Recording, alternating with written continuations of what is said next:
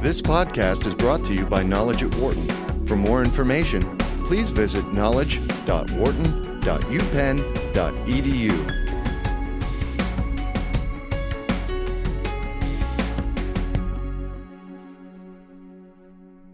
Whether you're an educator, an art director, or a project manager, you are in sales. So argues best-selling author Daniel Pink in his new book, To Sell is Human: The Surprising Truth About Moving Others. Pink recently visited the University of Pennsylvania as a guest lecturer in the Authors at Wharton series. Wharton management professor Adam Grant interviewed Pink while he was there to learn more about the ideas in his book, including why people mistrust salespeople, what the new ABCs of selling are, and why questions may be the greatest selling tool. Dan, welcome. We're excited to have you here and talk about your new book, To Sell is Human. Many, many fascinating ideas in it. Could you start off by talking to us a little bit about why are we all in sales? Yeah, well, there are a couple animating ideas in the book, Adam. One of them is that, like it or not, we're all in sales. If you look at the labor data, 1 in 9 people in the economy today, 1 in 9 workers, makes a living selling stuff. They're car dealers, real estate agents. But I had an instinct about those other 8 and 9 and went out and did some survey research and found that those other 8 and 9, these are people who are not nominally in sales. They are managers, they are project team leaders, they are teachers and art directors, that they're spending an enormous amount of their time in what I call non-sales selling. They're selling, they're convincing you to make an exchange. Give me something you have in exchange for something that I have. But it's denominated not in dollars. It's denominated in time. It's denominated in attention. It's denominated in effort. And so I think if you look at how white-collar workers are spending their time, whether they're in traditional sales or some other kind of function, a lot of their time and effort is spent convincing, persuading, cajoling, influencing people. And the truth is that when you tell everybody, you tell people you're in sales, a lot of people don't like it very much at all. I don't want to be in sales. No one does. I mean, why am I in it? Well, I think what's interesting is that why people don't want to be in there, because they have this association that sales is sleazy, slimy, smarmy, lowbrow, low rent. It's about hoodwinkery and sleazebaggery and all those kind of other great words that we use to describe it. You know something is awesome when there's so many different synonyms to describe how duplicitous it is. And my view is that that's a very outdated form of sales in all its dimension. That is a view. The view that sales is slimy, smarmy, sleazy, duplicitous is a view, to me, about the conditions in which sales have taken place for a long time, rather than the nature of sales itself. And what I mean by that is that most of what we know about sales, car sales, real estate sales, whatever, come from a world of information asymmetry, where the seller always has more information than the buyer. When the seller has more information than the buyer, the seller can rip you off, period. This is why we have the whole principle of caveat emptor, buyer beware. But now, more and more, and not everywhere, but in a lot of markets, that information asymmetry is becoming more like information parity. And you see this in sales, business to consumer sales, where people walk into a car dealer armed with information that in some cases not even the car dealer, him or herself, had 20 years ago.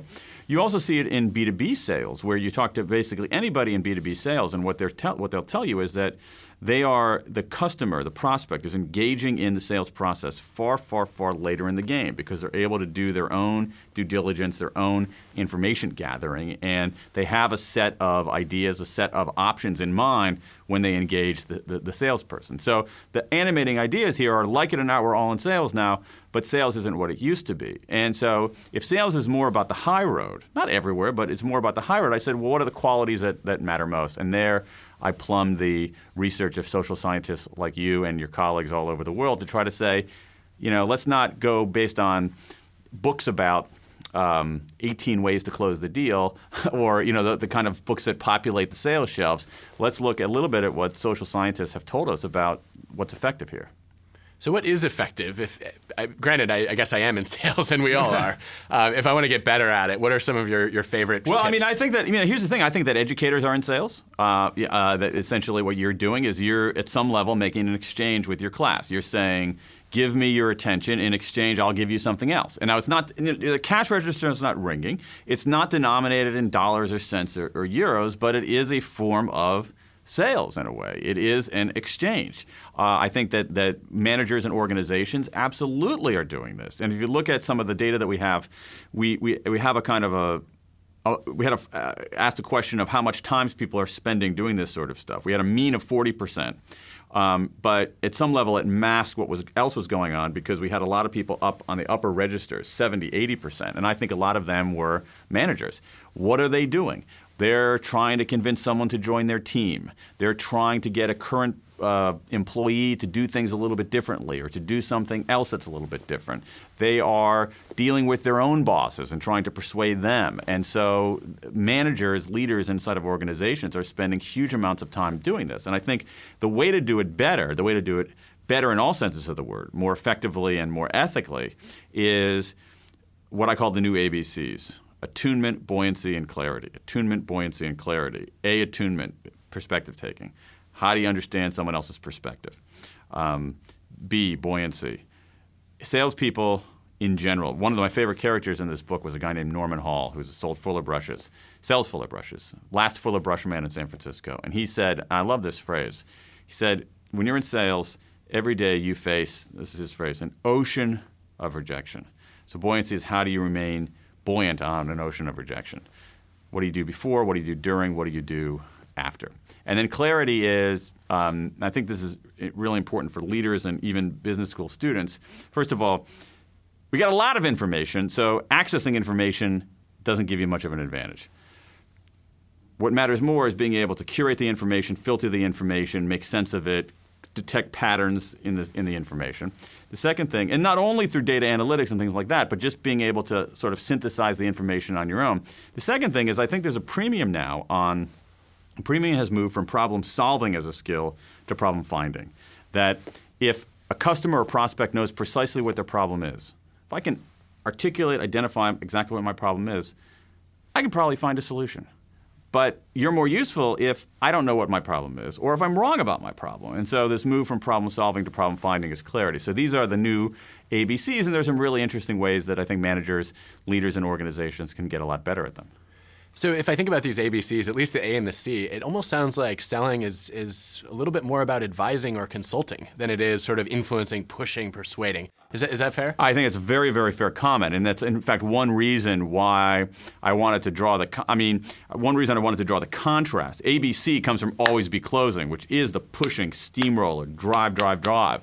And what I wanted to try to do is in some ways take that on. And one of the things that you see out there in sales is a move from selling solutions, which was an idea that's been around for a while, to selling insights. One of my favorite examples is Perfetti Von Melle, the candy company. They make Mentos. Okay, I happen to love Mentos. And what they did is their sales force is going into mom and pop shops, convenience stores, bodegas, selling Mentos. And they made a transition in their sales process and the way that they trained their salespeople and the way that their salespeople did their work. They felt that they had a lot of data about candy of all sorts. They were able to take that data with each store's data, put it together. So they come in on a sales call and they say to that mom and pop shop, we've looked at your data, we've looked at our data. Here's our recommendations for the suite, S-U-I-T-E, suite of products that you should be selling. And in some cases, it'll mean selling, we're only going to recommend 5 kinds of Mentos for your store instead of 7, even though in the short term 7 is a better deal for us. In some cases, we're going to recommend our competitors' products, which is heresy in the world of sales. And so they say we're not only selling Mentos, but we're really selling insights about the confections business.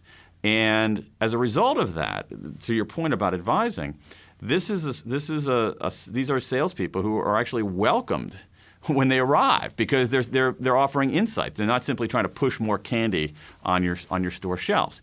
And in the long run, I think today that's much more effective.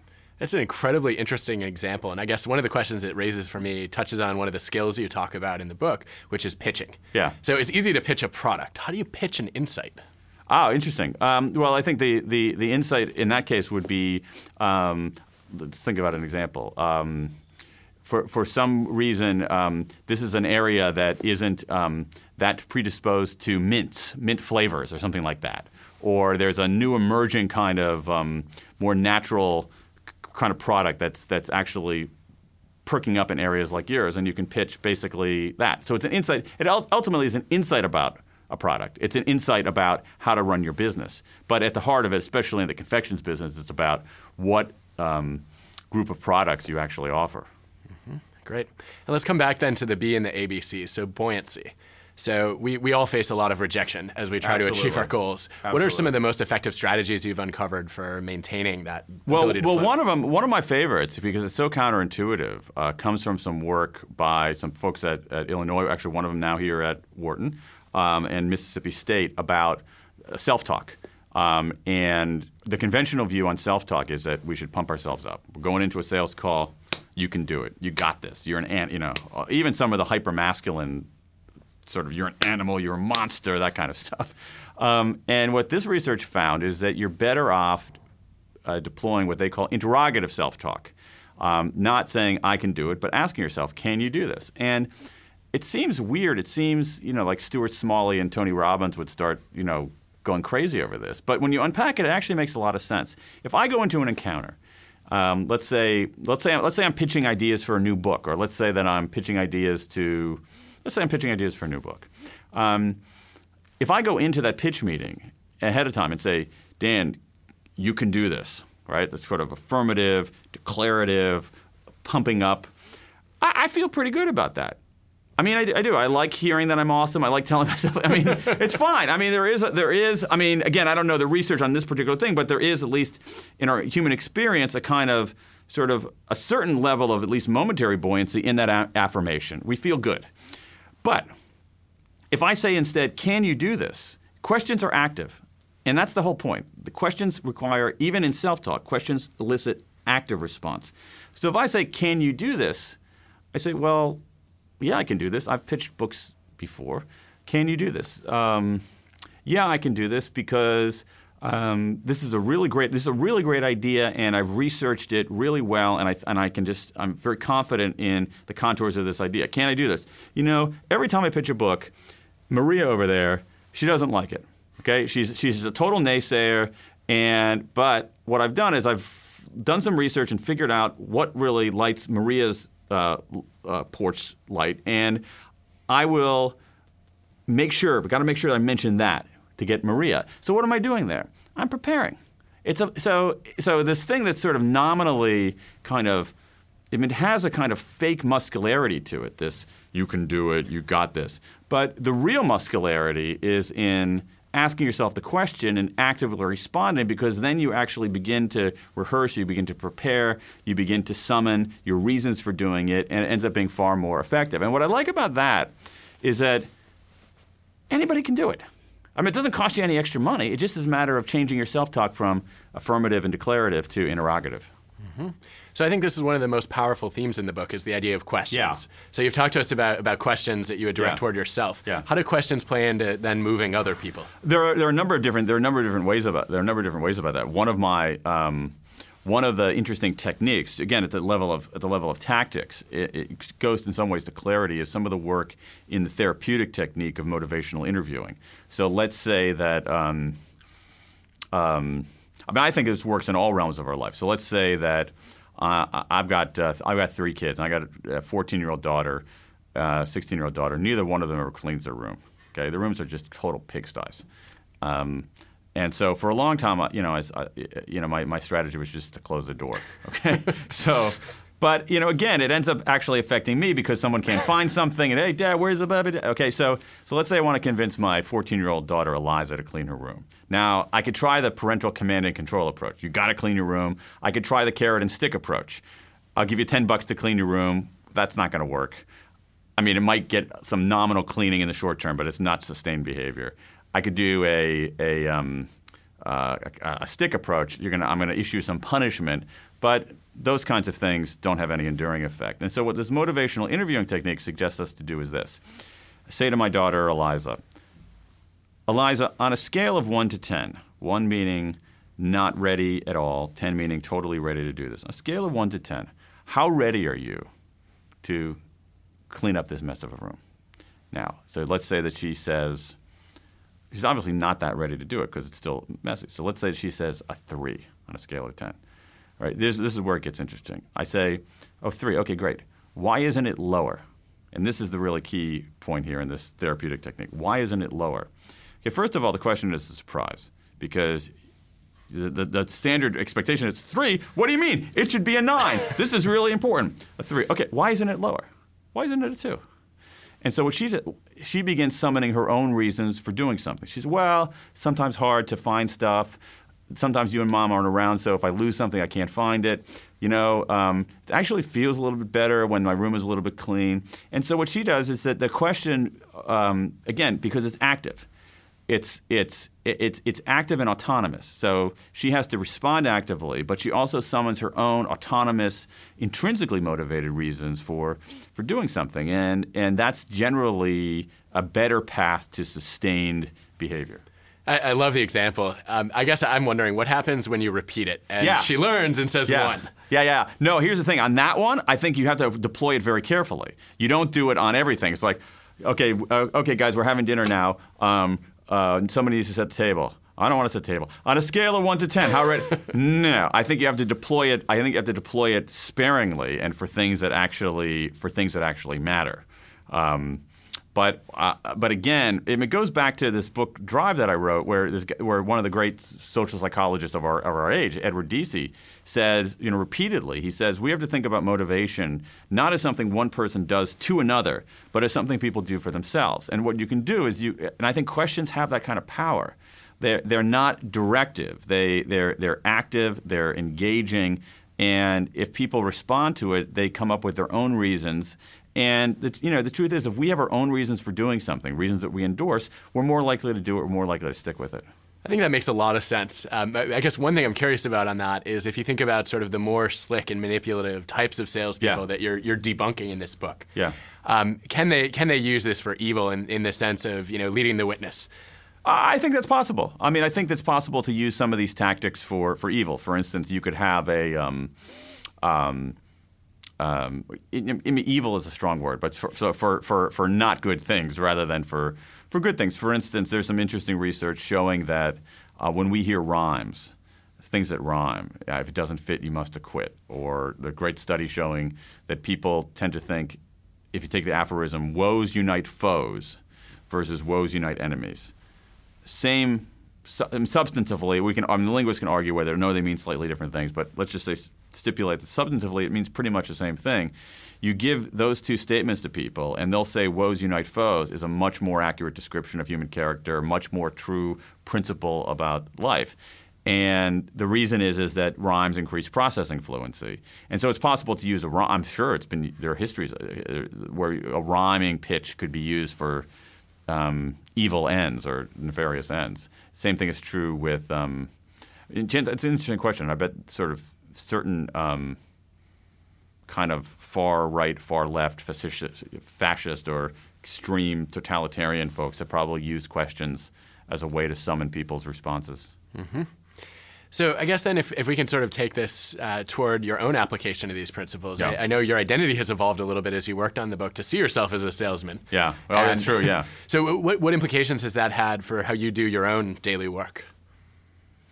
It's actually had a lot, and probably more than any other book that I've written. I found myself in the research and the reporting of this book saying, whoa, wait a second, I could actually – so on so many different dimensions. One of them is I realize – I mean, I don't want to say it's late in the game, but I realized that I wasn't very adept at listening. And I'm sorry, what were you saying? I wasn't adept at listening. And one of the things that I've tried to do is at some level, it's just simply to wait, not to jump right in when people say something, or so to make sure that I actually hear it, to concentrate a little bit more on listening as a form of attunement. The other thing, I was very taken by some of the research on perspective taking as something different from empathy. That is not simply understanding people's feelings, but understanding what they're thinking and what their interests are. And I found myself in certain kinds of conflicts and negotiations really stopping and saying, literally saying, what are these person's interests? What are they thinking? I mean, I want to be emotionally intelligent about it all. I want to have empathy, see where they're coming from. And that's more effective than doing nothing. But I think the muscularity of perspective taking as a kind of cognitive skill has been very useful to me. Truly, the interrogative self-talk has been useful to me in preparing myself for things, and even some of the information about pitches. So there's some interesting research out of Carnegie Mellon about how to draft an email subject line, and that has been really useful to me. I realized how bad my email subject lines were. They were too mushy. And so this helped me clarify that. So there are a lot of things really at the tactical level that have made me say, hey, you know what, I can get a little bit better at all this stuff. Very good. Well, Dan, thank you very much for joining us today. Thanks for having me. And we look forward to continuing to dive into To Sell is Human, the surprising truth about moving others. All right. For more business news and analysis from Knowledge at Wharton, please visit knowledge.wharton.upenn.edu.